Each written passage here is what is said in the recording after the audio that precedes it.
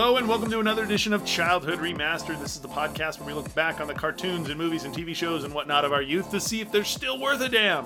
Or not.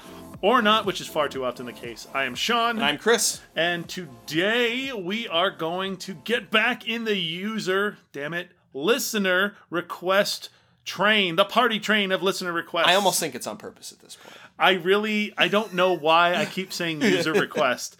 User request. I don't know. Listener request. Sean worked in IT in his past life.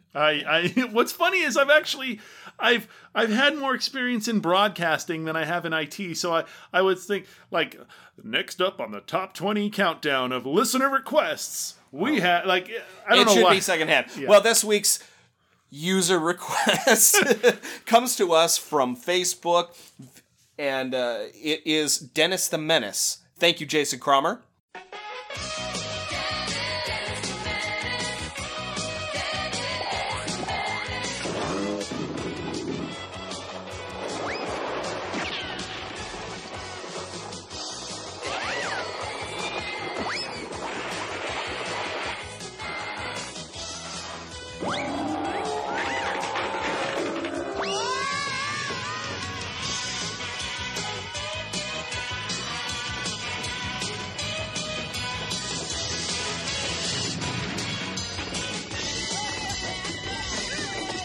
Now, when we say Dennis the Menace, we're talking the animated series from the 1980s. Yeah, because there have been many iterations of Dennis the Menace. Yes. Comics, live action, both TV back in the 50s as well as a live action movie in the 80s/90s. And this. So, this is an animated show that was produced by Deke Entertainment and Crawley's Animation.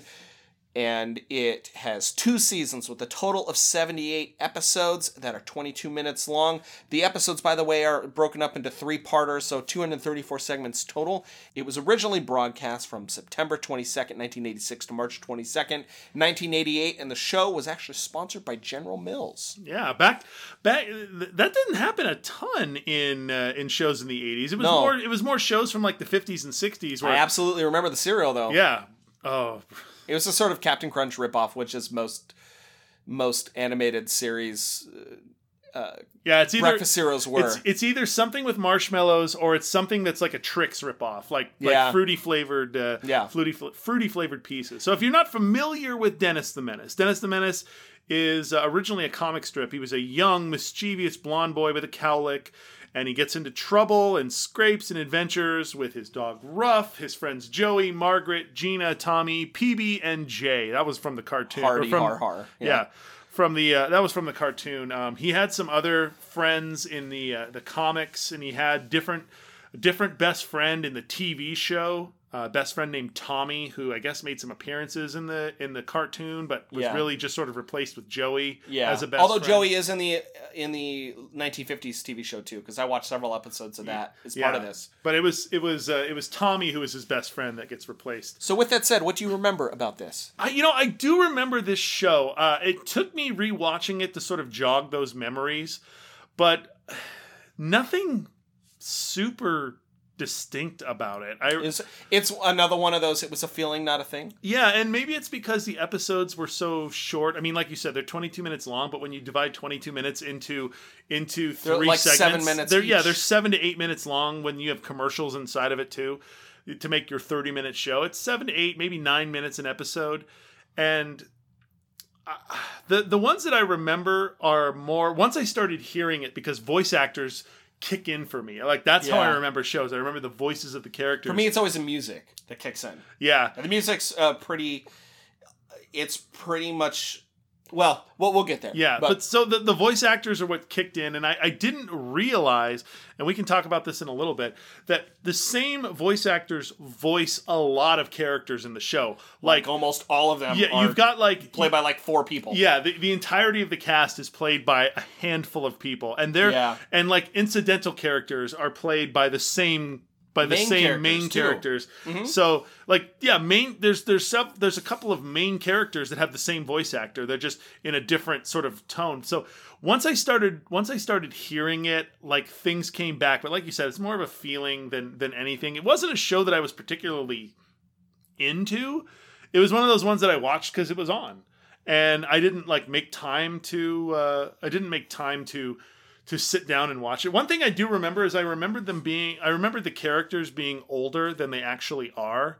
I know the characters of Dennis and his friends are all around kindergarten. That's how old they're supposed to be, 5 or so years old. Yeah. But I remembered them. I seem to remember, like they were 10 or 11. Yeah, I remembered them being 10 or 11. But I don't know. Maybe that's just an animation choice. It could have also been at the time that maybe you saw it, because as I mentioned in the beginning, the show came out originally in 1986, so we would have been 3, right? But then it was rebroadcast in 92. Yeah. Which means we would have been about 9 years old, so maybe we sort of self-identified. Yeah, and they seemed older. They seemed older than your typical 5-year-olds. They got into mischief, and it was more childish mischief. Yeah. But just the way that they acted, aside from Joey, we'll talk about Joey later, but aside from Joey, the rest of them seemed and acted a lot older than they actually were. Yeah. Now, if you don't know who Dennis the Menace is, Sean sort of described him, and he was created by famed comic strip artist Hank Ketchum. Father of Ash Ketchum. Pokemon. No. He wrote the comic strip from 51 to 94, and he was a animator that started off his career actually on Pinocchio, Fantasia, and Bambi, and a bunch of Donald Duck shorts. Mm-hmm. And then he was in the Navy during World War II. And part of what he did while he was there was create war propaganda films for the U.S. military. And one of them, I think, was produced by Warner Brothers. And it was a character named Mr. Hook. He was a U.S. Navy serviceman. And it was mostly used to... It was used to sort of encourage people to, save pantyhose and conserve tin and aluminum and purchase... Start a victory garden. And purchase war bonds and all of this, sort of stuff.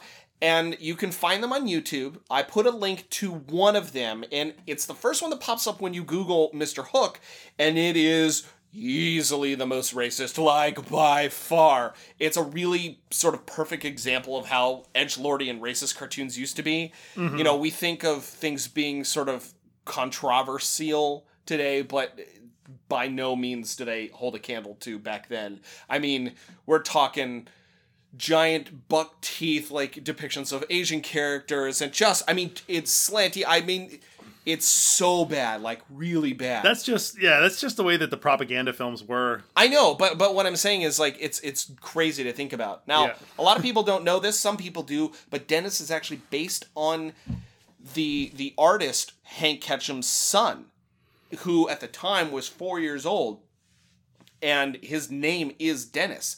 And his first wife came busting into the room saying, "Your son is a menace." When he was supposed to have been taking a nap, he tore through his room like a tornado. That's just and it sort of stuck. So that's just the character of Christopher Robin was actually A.A. Milne's son was named Christopher Robin, and he wrote stories based on his son's animals, his stuffed animals that he would play with. Right. So a lot of art or a lot of writers of sort of draw from their real life. Yeah, I mean, which I think is not uncommon. Yeah, Tolkien did that, right? For The Hobbit, he sort of wrote it as a story for his kids. Yeah, he did. Yeah. Well, the thing about this, though, is it talks about this mischievous kid, and in the comics, Dennis is actually punished rather severely. Oh, yeah, he gets spanked and beaten, put in quarters all the time for hours at a time because of his poor behavior. Mm-hmm. And his first wife ended up dying of a drug overdose when she was 41 or something. And then after she died... the artist, Hank Ketchum, took his son to Switzerland and raised his son there in Geneva and was there for 20 years. Mm-hmm. And him and his son, Dennis, had a really sort of difficult sort of relationship. They were strained. To say it best, actually. And Dennis Ketchum ended up being a Vietnam veteran with post-traumatic stress and, sort of lived off and on the streets. And when the creator, Hank Ketchum, died, well, shortly before his death, he had said that I think the only times that he really saw his son was when his son needed money. And he said that's just a chapter that was a short one that was closed. Unfortunately, it happens with families sometimes. Yeah. He didn't even know where his son was. It's sort of strange. It's really sort of sad. And I remember reading somewhere that it's partially attributed to the sort of negative portrayal of him in the sort of famed comic strip. Yeah, and one of the differences that I noticed from because I went back and looked at some of the old comics and then compared it to the show that we watched, and one of the things that I noticed the difference was like the stuff that he did in the comics was maybe more, I don't want to say malicious, but it was more like devious. Yeah, devious. And the things that Dennis did in the show, it's almost more like stupidly happenstance. Yeah, it's more stuff that he does because he's excited or he wants to go see something. It's just you're right. It's more happenstance that bad things happen because he's just really enthusiastic about what he's doing. And he trips over something, so it destroys something. Yeah, it's more like childlike naivete or something else that causes bad situations rather than his direct actions. You know, you imagine him like rubbing his hands together going like, you know, he's not doing something like that. It's just he's maybe more careless than he should be, or he's, you know, doesn't think about consequences to things that he does, or he's just thoughtless when it comes to certain things. Yeah, it's definitely a big departure one from the other. Yeah, less malicious, more just, I don't know. We were actually kind of. It's almost like trying to be helpful. Yeah, he's so in the 1950s. Well-meaning, but ultimately bad. Yeah, it's like well-meaning but flawed. In the black and white 1950s TV show, that's the way he is too. Is sort of he means well, but just bad things happen. Bad things happen because he thinks he can help and he can't. Yeah, you know. Imagine like a kid. You know, imagine coming home and saying that you're really tired and you don't feel good. And so your kid, trying to help, decides that he's going to cook you dinner. And in cooking you dinner, he completely makes a mess of the kitchen and then maybe spills a pot of boiling water on the floor and then has created a bigger mess for you than if bigger headache for you than if you would have just made dinner. You know, that's the kind of stuff that happens. Well, and we'll get into more of that like as we go along here. Yeah. There were 65 writers total, so I'm not going to name them. With 200 plus episodes, that makes sense. Yeah, that's But you true. know what I noticed, and I don't know the answer to this, is as you're watching episodes, obviously, I would think that 65 writers were not involved in every single episode. Okay, I might be wrong. So here's where we're going to get into that a little bit. I'd say a good 50 or so of the writers were involved in the first season.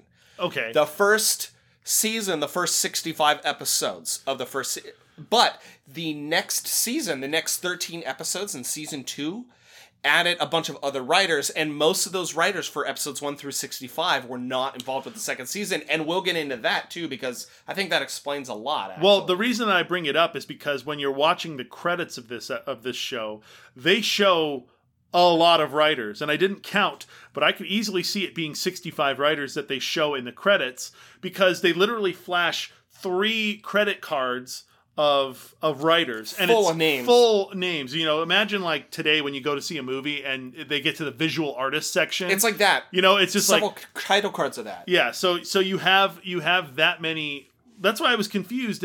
Are they just showing all of the writers for the entire series? Or are they showing all the writers that were involved in the 3 episodes that we watched in each, you know, the 3 shorts that we watched in each episode? So that's what I don't know, and that's why I don't know what they had to do with what. Yeah, I don't know, but I did just want to mention that one of those writers is the Emmy and Gemini Award-winning writer Todd Thicke, who executive produced, and wrote the original America's Funniest Home Video. Oh, okay. Yeah.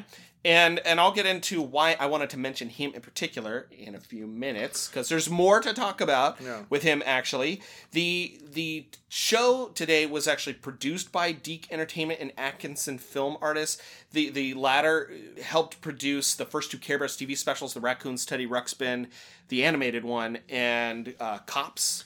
And Deke, I think we've also mentioned Deke a few times before because they did the Ghostbusters and Inspector Gadget and Speed Racer X and all kinds of stuff. I mean, they're huge. Yeah. Now, Did you see the director that I put in here? Michael Maliani. Yeah, because there's some stuff in here that he's also done that I really want to cover. I'm just throwing it out there now in case anybody wants to request any of the following projects. So he was not all of them, but some. He was the executive producer of Sabrina the Animated Series, Speed Racer X, Mummies Alive. I want that one. Street Sharks. Definitely. You and I have talked about that one. Yeah. Where on Earth is Carmen Sandiego? That may be coming. The New Adventures of Madeline. Swamp Thing. Captain N, the Game Master, which I've actually gone back and watched a couple episodes, and it is terrible. Don't ruin my childhood. The Wizard of Oz animated series. Dino Saucers. Bum, bum, bum, bum, bum, bum, bum, bum. And he was the supervising director for Stunt Dogs, which I don't know if you remember either, but... No, and he was also the director of Mask. Mask. Now, as I sing theme music is Haim Saban and Shuki Levy, and we have talked about them a lot, especially last year when we did Power Rangers, but... You know what? You created a massive supercut. I remember. I posted it, yeah. Yeah, so maybe we could put it in here.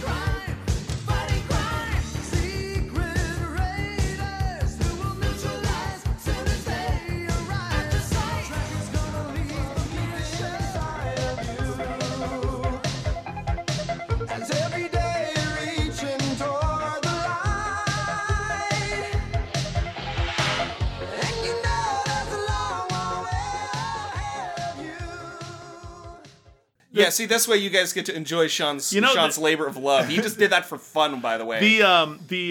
I've had a theme song stuck in my head for probably the last 3 or 4 days. Oh God, what is it? I don't know why, because it's not a show we've watched. I've had the theme song to Heathcliff stuck in my head. Oh yeah, and I don't know why. Heathcliff, no one should terrorize a neighborhood. Yeah, I don't know why it's in my head. Because we're adult children, Sean. That's why. Yay. That's why. The theme music was done by Haim Saban and Shuki Levy. Now the cast, the first character is Dennis, who we sort of quickly mentioned. He is the oldest son of famed actor Alan Thicke, and therefore the oldest brother of recording artist Robin Thicke. He's done by Brennan Thicke. Yes. And Brennan Thicke is the nephew of the writer Todd Thicke that we just mentioned a second ago. That's why this was a family affair. This is a Thicke family reunion. It is a Thicke family reunion. Thicke with 3 C's. Thicke. Now, Brennan has really not done much else in the entertainment industry. He did this, and then he was Scott Tracker from Mask, who's a main character there. But he now actually owns and runs a marijuana dispensary in Venice, California, Venice Beach, and he is the CFO for his wife's massive bridal dress empire. That it's called Dolly Couture, and so he has a sort of totally different life now. Well, at least he's not like one of those child actors that just he does nothing. He is involved with drugs, but he's selling them legally, right, in a state where it's legal. Yeah. So then you have Henry or Hank Mitchell, who's the father of Dennis and Alice's husband. Voiced by 2 of our favorites. So in the first season, he's voiced by Phil Hartman. And in season 2, he's voiced by Maurice LaMarche. We watched one episode of season 2 shorts.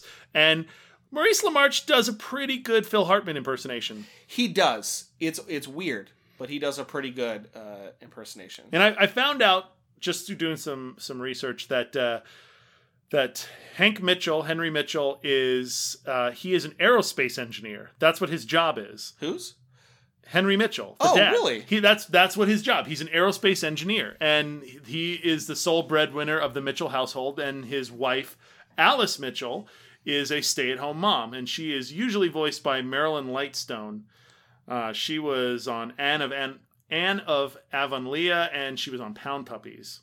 But on certain occasions, Alice was voiced by Louise Valance, who was it Kangaroo from Zoobilee Zoo, and she was she was in Reboot and Donkey Kong Country, the animated series, Dino Saucers, and several Care Bears projects. Yeah. The next character is George Wilson, who is the also Mitchell's neighbor. Phil Hartman and Maurice LaMarche. Yeah, and that's if you remember the Mr. Wilson. It's the Mitchell's next door neighbor. He is apparently a retired postal carrier, and he's described as being in middle age, but in the cartoon he's shown to be older. He looks like he's in his 60s. Yeah, I'd say like late 50s, yeah. Yeah, so I guess that's considered late 50s, middle age. early 60s, yeah. But Dennis considers him his best adult friend. And George Wilson wants nothing to do with him. He wishes he would just go away at all times. And you really get the Dennis, like the menace of Dennis the Menace, when he interacts with Mr. Wilson. All well-meaning stuff, but Mr. Wilson usually ends up on seriously injured or with his house destroyed. His house or his garden or something destroyed due to Dennis's well-meaning antics. Like he's trying to help him in one episode, he's trying to help him like do his yard work. So he and his friends come over and they just destroy his yard because they don't know what they're doing, but they're, watering and weeding. Oh, don't worry, we'll help. Yeah. Yeah, exactly. So he gets the brunt of the bad stuff that happens. And his wife, Martha Wilson, is played by the same voice actors as Alice Mitchell, so it's Marilyn Lightstone and Louise Valance. And she likes Dennis. She loves Dennis. And she gets onto George when he wants Dennis to go away. And that's because she views Dennis as sort of a surrogate grandkid.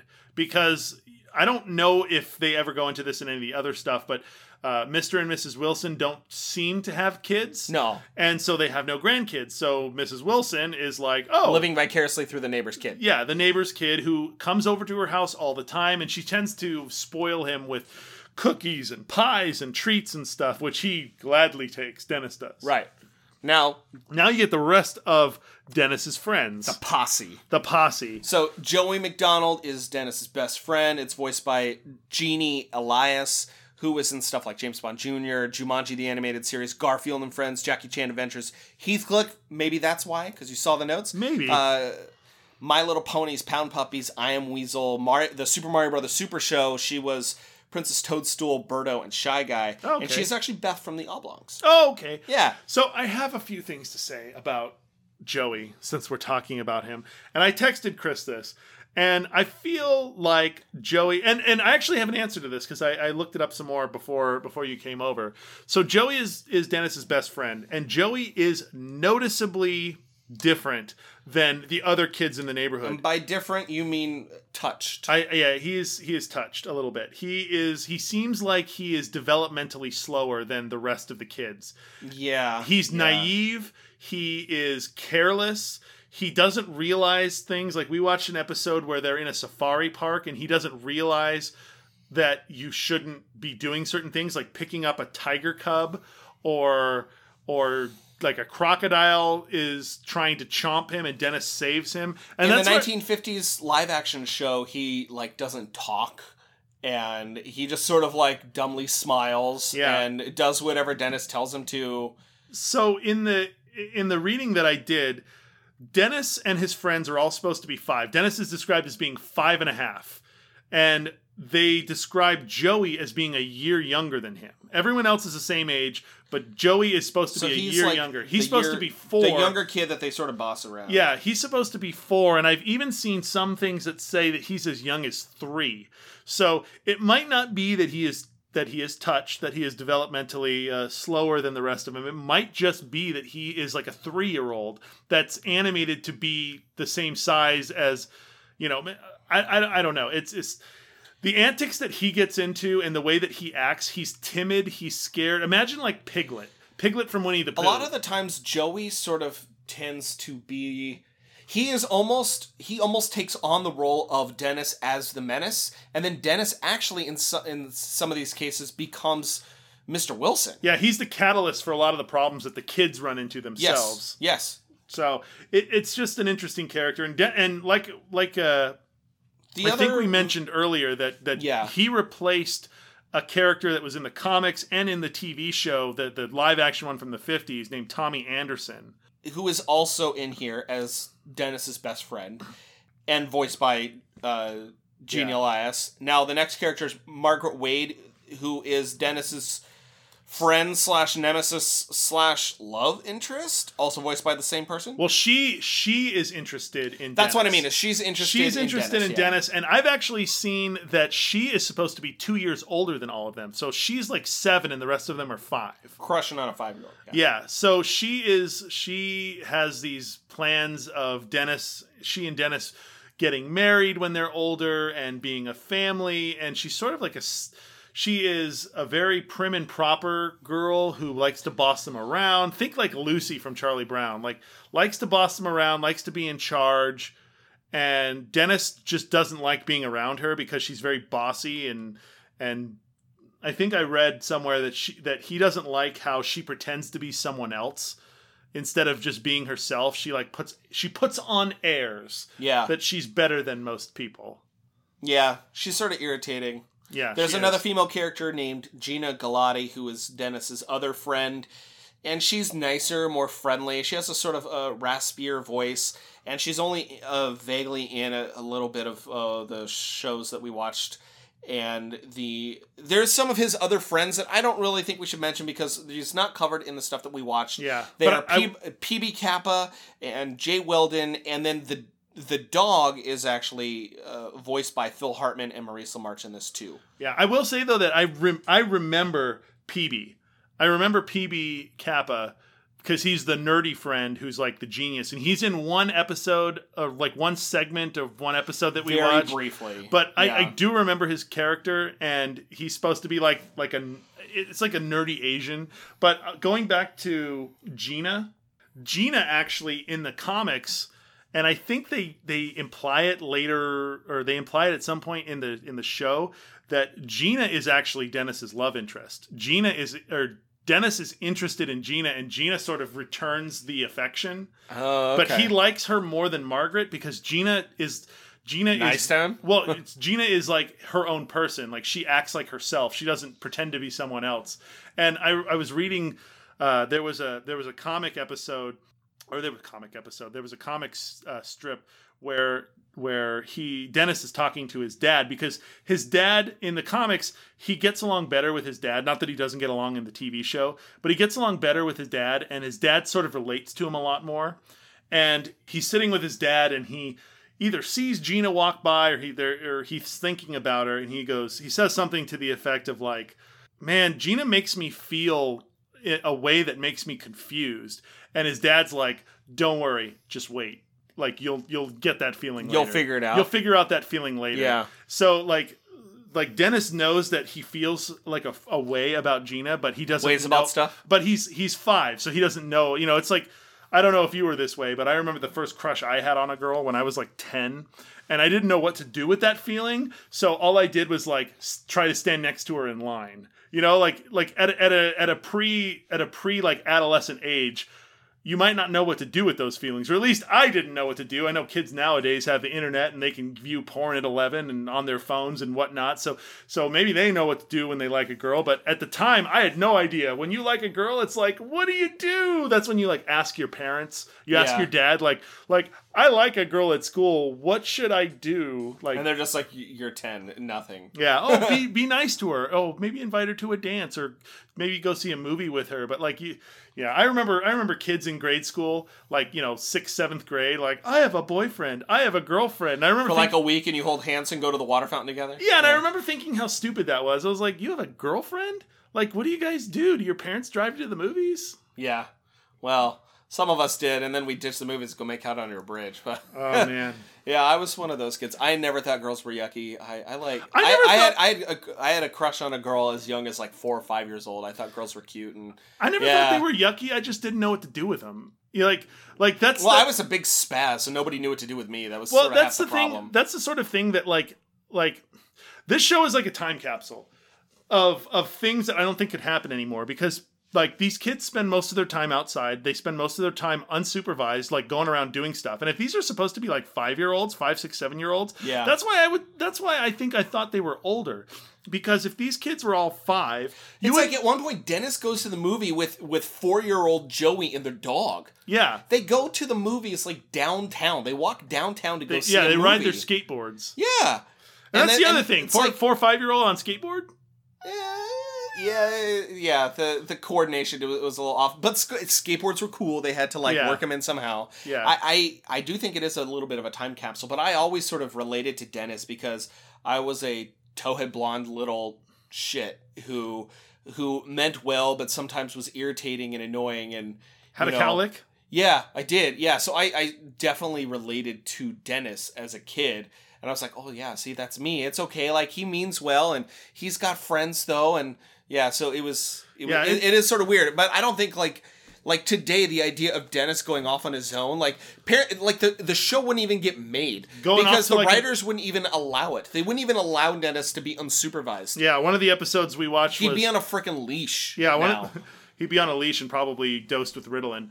Yeah. One of the episodes we watched, actually the first episode we watched was one. Well, let's get into what we covered. So we picked 4 episodes this week. We took the 3 highest rated and then the bottom rated episodes. So and each episode consists of 3 segments.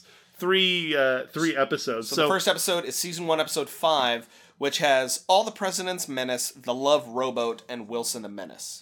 Yeah, so this is what I was saying. Like some of the situations that Dennis finds himself in are just so ridiculous. Like he never seems to realize the gravity of the situation he's in.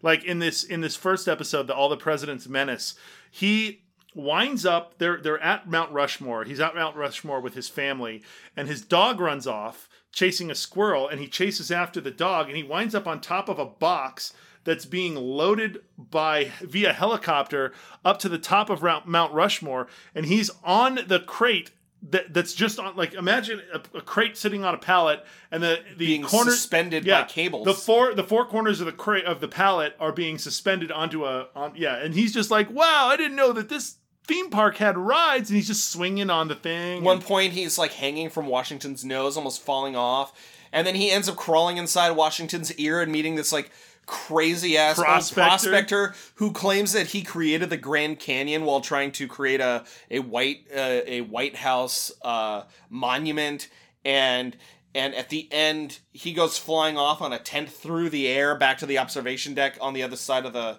valley. Dennis does, and the old prospector uses some dynamite and blows Dennis's face into the rock face.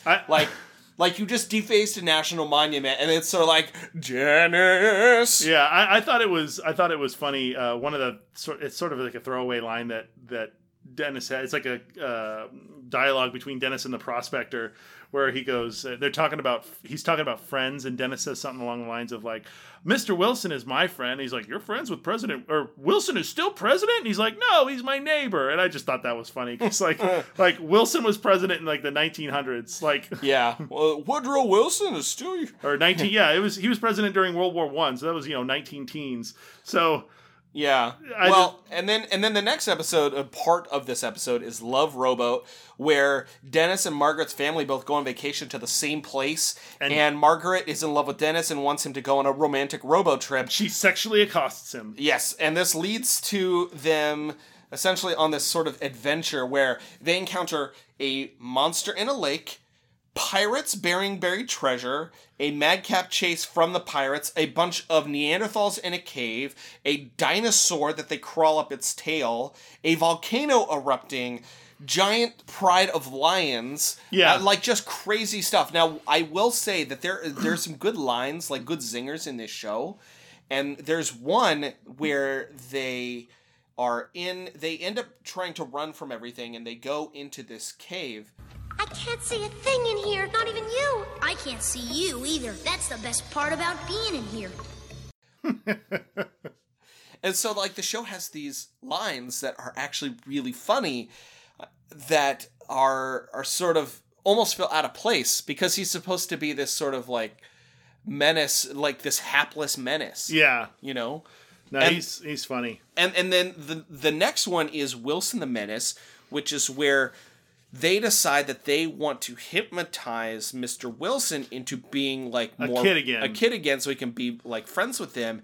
And he decides, because he finds out, Dennis's mom calls him and says, "Hey, like, this what's up." And so he's like, "Hey, thanks for the warning. I'm gonna screw with him." So he pretends to be a 4.5-year-old self named Georgie, who like wreaks havoc on them, shoots him with his like hose, and runs him down with a lawnmower and all the stuff, and they're just like, "We learned our lesson. We'll never try to hypnotize Mr. Wilson again." Yeah. And really, like, all of these episodes, for the most part, the first three, so the first three that we watched, the highest rated, they're actually episodes 3, 4, and 5 from season 1.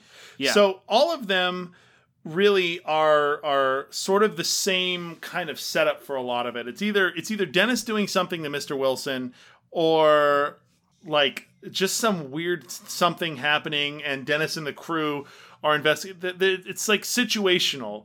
It's not like overarching. Episodic is the word I'm looking for. And the formula is fairly consistent through most of them. Like in the next episode we watched, season 1, episode 4, they had Shark Treatment, Jungle Bungle, and Racetrack Menace. So you had Shark Treatment, which Dennis finds they're doing like a Jaws type movie where there's a robotic shark in the water. Yeah. And Dennis ends up falling into the shark's mouth and then controlling it and just going around talking to people. And wreaking havoc throughout the beach with Mr. Wilson drugged behind like a water skier. Yeah, and that was actually sort of funny. Yeah, and then at the end, it was just like Dennis like pops out. He's like, "Yeah, it was me. Didn't you recognize my voice?" And like, everybody laughs. And now, the next one has some funny stuff happen. I thought this is the one where I was like, Joey is touched. Because oh yeah, so Joey and Dennis are in this theme park that's sort of it's like a safari adventure. It's called Safariland Jungle. Like, yeah, if you're familiar with the San Diego Zoo Wild Animal Park or the Disney Wild Animal Park. There used to be one here in Orange County called Lion Country Safari that was really famous. Yeah. Where you would be in your car and you would drive through this park, and there'd be giraffes and lions and elephants and all these animals just walking around. Yeah, and that's what this was supposed to be. It's like an in-car. You stay in your car and you drive through, and it's like a safari. Yeah. And it turns out Dennis put soap into the engine. He put soap in the gas tank. Soap in the gas tank, which destroys the car. And then they end up... Joey ends up wandering out of the vehicle, and Dennis trying to save him. Yeah. And at one point... Dennis sort of gets adopted by an orangutan. Yeah. That thinks he's a baby. This I thought was actually really funny. And the orangutan like won't let Dennis go. So Dennis does this pretend cry. In that case.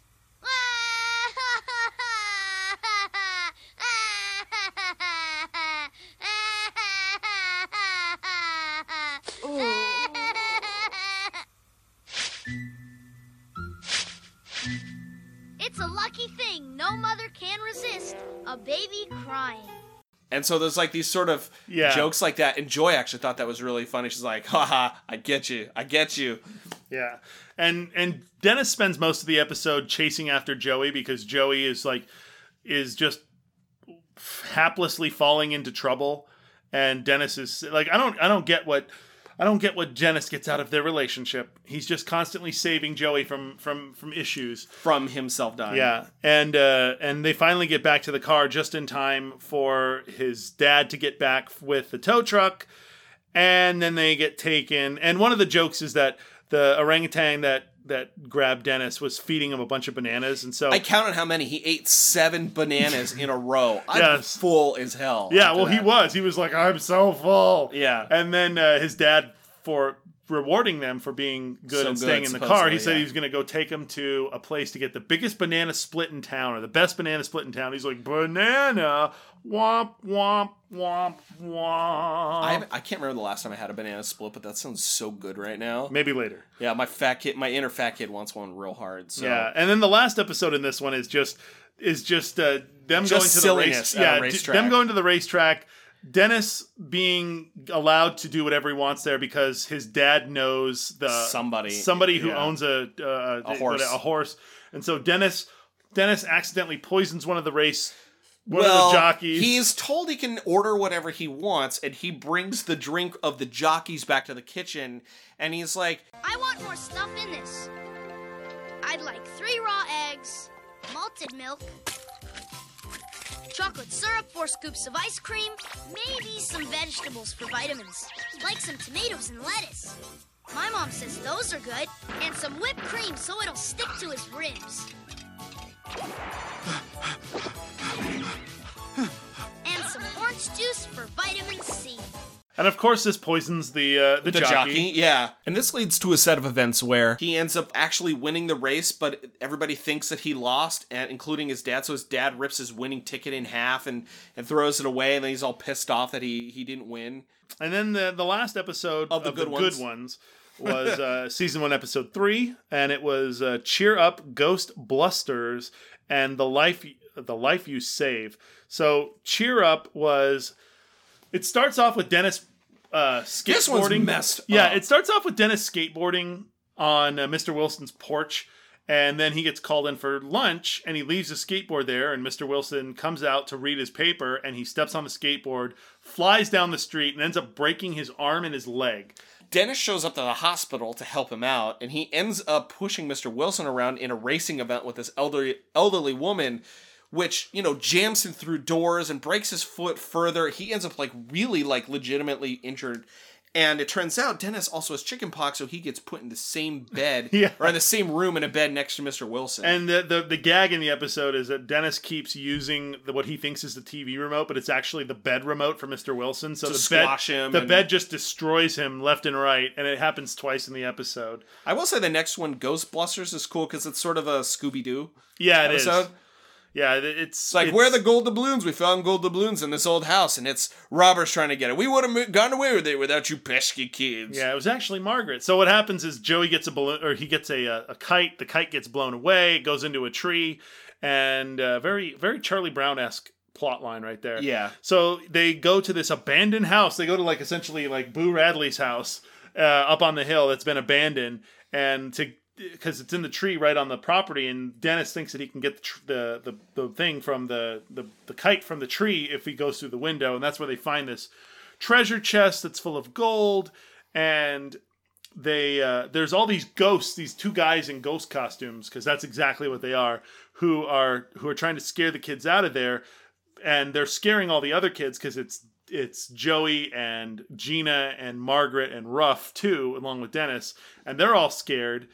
And Dennis is like, he couldn't be bothered. Dennis is so derpy, he doesn't even notice. Yeah. And so Dennis decides that he wants to clean the place up and turn it into their clubhouse. So because that's what you do. Cat capers. That's what you do. In the haunted house. Yeah, you move into an abandoned house and you have that be your with no parental supervision. Yeah, exactly. The house up the lane. Old man such and such's house. It's funny you say that because when I was a kid, my grandparents had a home next door that was abandoned for not abandoned, but there was this house next door that the people had moved out and nobody was in the house for 2 years. And it sat vacant basically. And we climbed over the fence and jerry rigged the back door open, and we would go inside this essentially empty house and play tag and slide down the banister and do all kinds of crazy stuff in this house. Smoke weed. I was 9, so play doctor. No, feel ways about stuff. Oh no, that was later. No, I was 8 or 9 years old. We do all magic mushrooms. We actually swung from chandeliers, the kind of stuff you see on TV. We actually did it, and then my grandparents one day looked out the window and saw us swinging from a chandelier, and then we were in big trouble. But I sort of I understood Dennis's, hey, let's go into this abandoned house. Yeah. I do also like the last line of this episode where Mr. Wilson is like, but what about the gold doubloons? And the cop's like, oh, those are going to go to pay back taxes. Yeah. I thought that was no explanation, but you're just okay. Yeah, sorry, the cops don't regulate taxes there. Can we just say that the last episode, or that we covered, Season 2, Episode 8, is not good. It's not good, and the thing about it is, I felt like I was sort of irritated that I wasted my time. Actually, Season 2 is very clearly animated by a different group of people. Yeah, and it's written by a different group of people, and it shows in spades because you can immediately tell the animation quality has dropped immensely. Yeah, it's sort of the story even more so. So all those zingers. That I don't think we should talk about it that much. It's got A Froggy Day, Loch Ness Mess, and Box Office Smash. So one is saving some frogs, one is finding Loch Ness Monster in Scotland, and with some of the worst Scottish accents I've ever heard. Some of the worst, for real. And then another one is them breaking into a movie theater and literally destroying the whole movie theater and stealing a film reel for the movie they wanted to see. I have to say that out of all the episodes that we watched, the last episode of the last section of the last episode, the Box Office Smash, was probably the most malicious that Dennis was in all the episodes that we watched and all the segments, because he and Joey are literally going around this movie theater and they are wreaking havoc. They're destroying things, punching holes through, like running through screens. And they're actively avoiding someone that's trying to kick them out of the movie theater. Yeah, and now granted, that guy was kind of an asshole. Yeah, he was, but which is fine, but.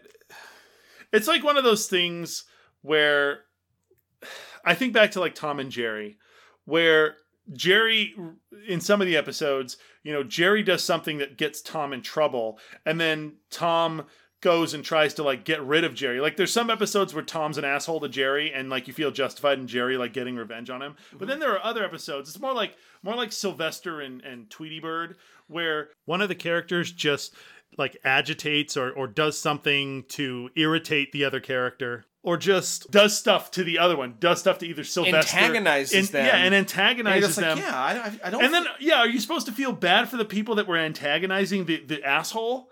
Like, you caused the problem by being an asshole.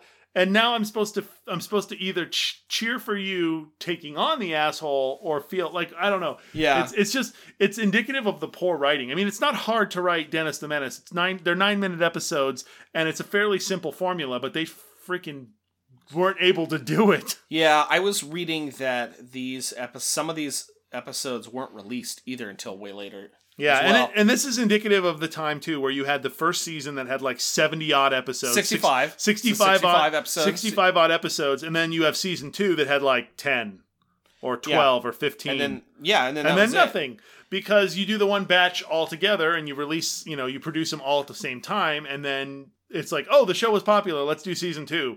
10 episodes, because it takes a long time for animation. Yeah. Well, those last 13 episodes were actually previously unreleased on DVD, too. Until 2016. Good. They were hot garbage. They were garbage. So I would say, I mean, at the end of it, would I recommend this show? I definitely recommend the first 65 episodes. It's a fun show. It's a fun show. The music is fun. The stories are innocent enough. And it is sort of a time capsule, really, compared to the way that people raise their kids today. Yeah, it's more like, I liken it to the movie Goonies.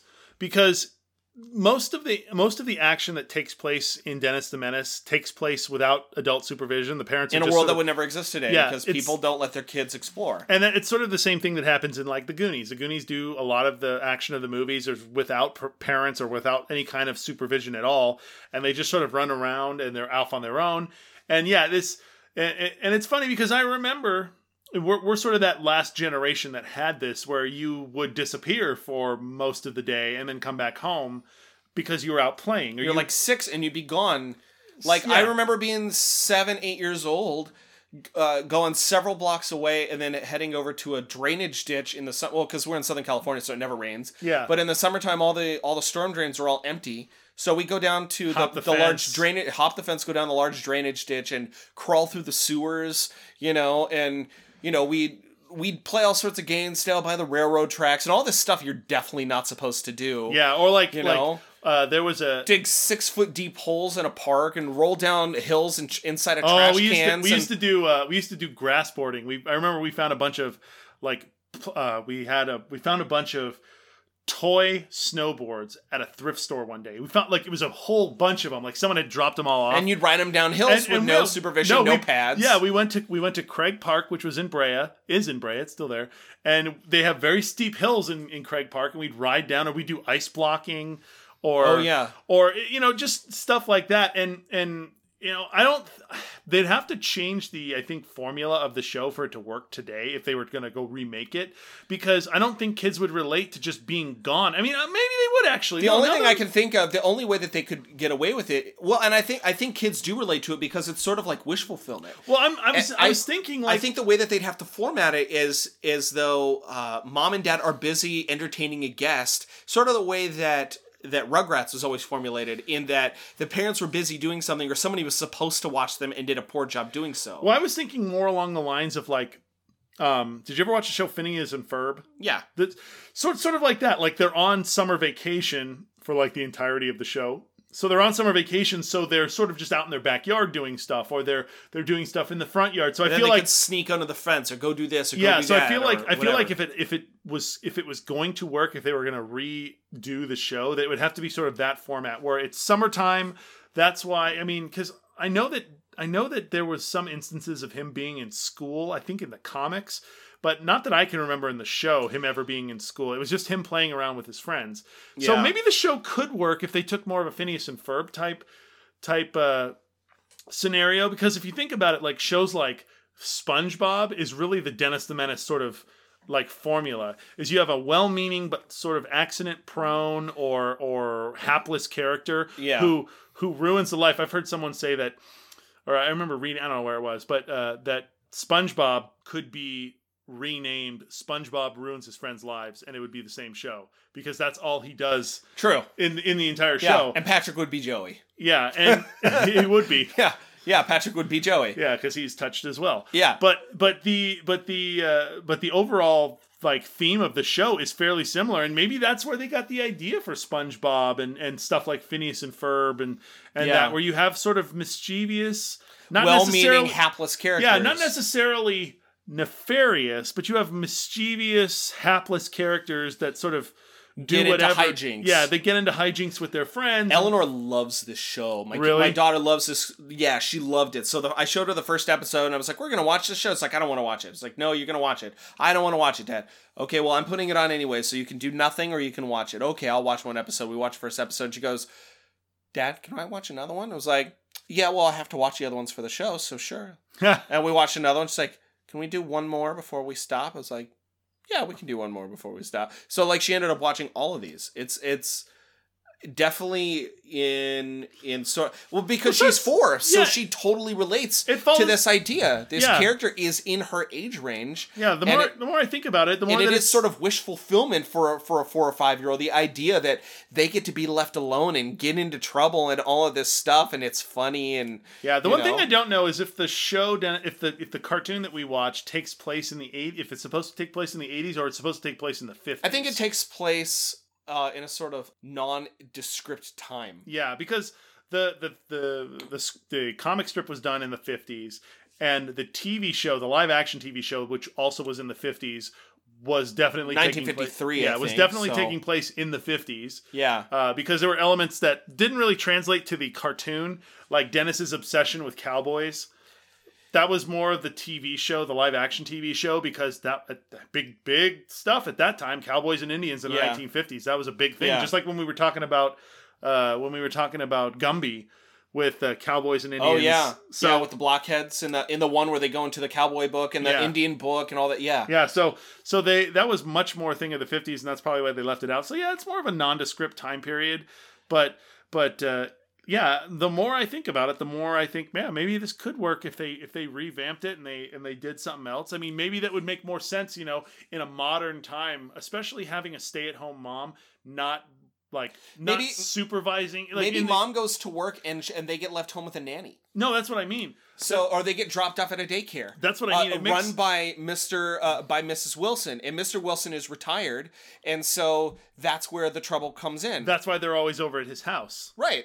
Yeah, but like I was saying, it makes less sense in the original context of you have a stay-at-home mom in his his mom, Dennis's mom, who doesn't supervise them ever. It's just like, okay, bye. Most families are dual income earner homes now. Yeah, so it would make more sense. Families can't afford to have one person working for the most part. It's not that it doesn't happen, but it's like here in Southern California, in order to afford a mortgage, you have to have one person earning at least $165,000 a year or more, most definitely more, or two people at least making 80. So I don't think it's as realistic to think that Dennis's mom would stay home. And it would make more sense for him to get into hijinks if he was literally being either watched by a nanny or if the parents were both at work.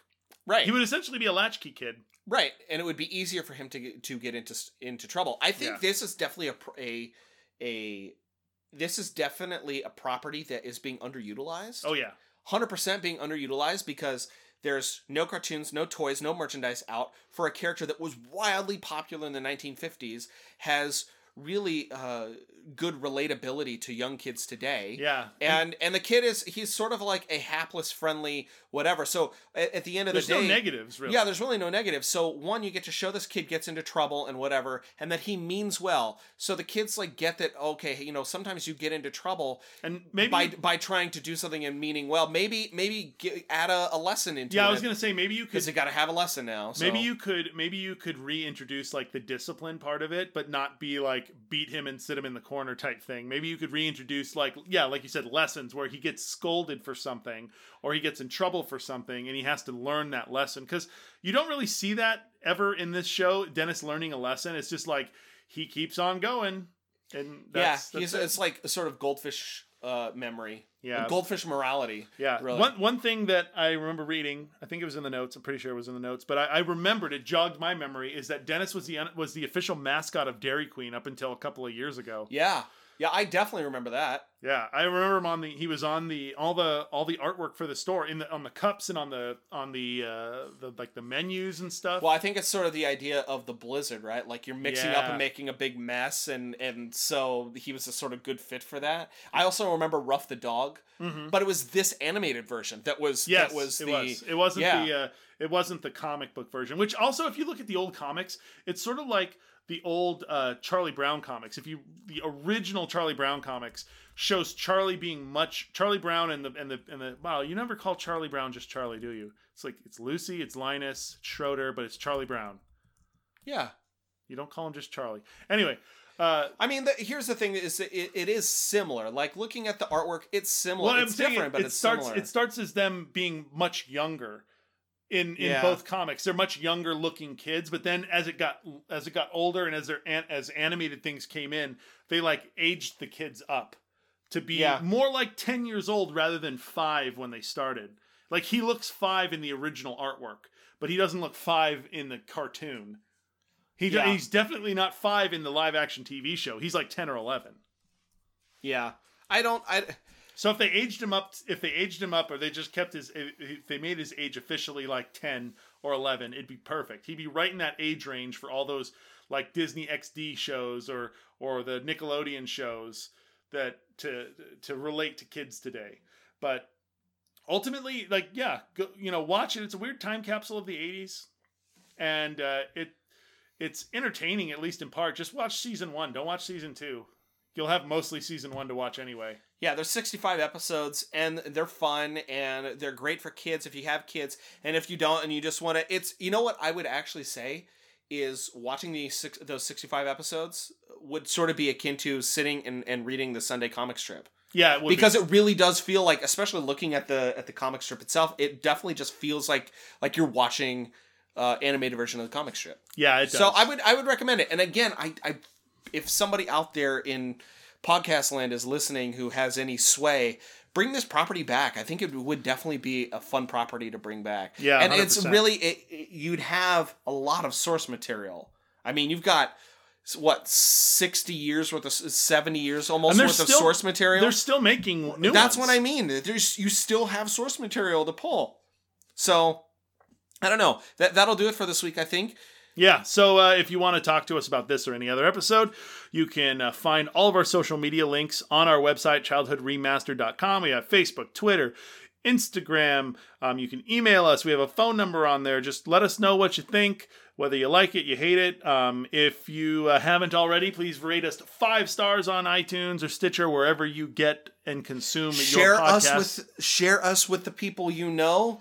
We're starting to get into spring and summer, so this is when our our numbers really sort of climb and get a lot more listener interaction, and it can sometimes get a little busy for us, but we like it. So, the more people who listen, the better. We'll definitely take in more Flush Bros out there. If you want to suggest a show to cover, we're in the middle of doing a sort of long run of user request. Yeah, I'm just going to go with it now. Just go with it. It's we're in the middle of a user request marathon. So if you have a request and it's something that piques our interest or my interest or Chris' interest, we might throw it to the front of the line. Who knows? Well, that's what we did with this one. Is we've got a bunch of other stuff that's in requests, but I just really wanted to do this one, and so I was really happy to do it. So thanks again for the request. If you're going to do a request of a TV show and you have specific episodes, let us know what those episodes are. We would definitely like to watch the episode in particular that you'd like us to cover. Otherwise, we're going to do what we did today. So top and bottom. Yeah. So if you haven't already checked out, we are part of a podcast network called ACPN.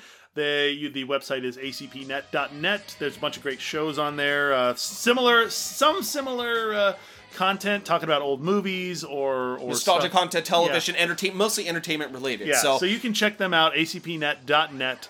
And so I think that'll do it this week. Yeah, this was a fun jaunt.